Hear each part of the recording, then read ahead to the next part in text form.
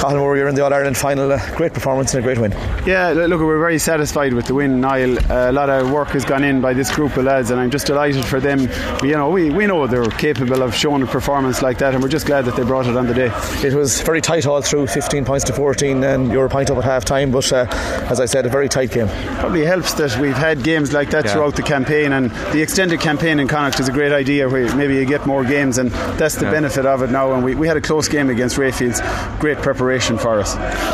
The performance of their captain Tiernan Leaney got 4 points. Keane Donoghue was outstanding in the sweeper role. Aaron Nyland took the frees well.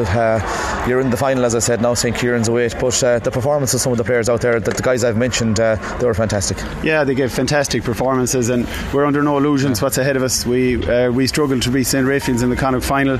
We have Kieran's now who beat them easily in a quarter final. I know they had a few injuries going in, but look, we're in a final now, and as far as we're concerned, 50-50. It's a lovely thing in the school to look forward to this time of the year, and we'll be giving it our best shot.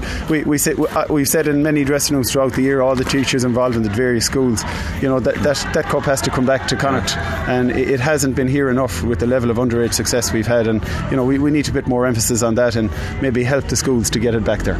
You have a lot of younger players on this team. I'm just looking at the likes of Sean Murphy, Dara Coonan and these guys, and while they're young, they have, I suppose, experience as well of playing county minor last year, which probably helped them, I'd say. They played under 17 last year, and a lot of them will play under 17 again this year, and I want to say a big thanks to Fergal Healy and his management team who've been so understanding all throughout the campaign. We have an awful lot of players involved in that panel, in and out, and we've had regular contact with Fergal in terms of the training and the playing of challenge matches and this, that and the other. It's not easy for them either. They've been admitted into Leinster to play, so look, it's been great cooperation and lovely to see. It's brought everybody on. Finally, the final, obviously you mentioned St. Kieran's Kilkenny in the final. They're probably looking at them today, they're huge men, they're probably all 19 years of age. I suppose that's usual for them, and they're used to winning these finals, and they're going to be a serious opposition. They're going to be serious. We're under no illusions. The pick of clubs that they have, we have great respect for them. They have a great record in the competition, but look, we're in a final. We'll prepare the best we can, and we'll do our best on the day, and that's all we can do. Once we go and perform, if that's not good enough, that's it, but we'll certainly put our best foot forward for Galway and for Connacht. And finally, for the young lads themselves, it's Croke Park on All-Ireland final day. It's a brilliant achievement, and for these guys to play in Croke Park, it's wonderful, isn't it? I don't think they should have to wait until a senior college's final to play there. I think players should get a chance to play there. It should be easier than this, but it's great for our lads to have that experience, and we're certainly looking forward to it.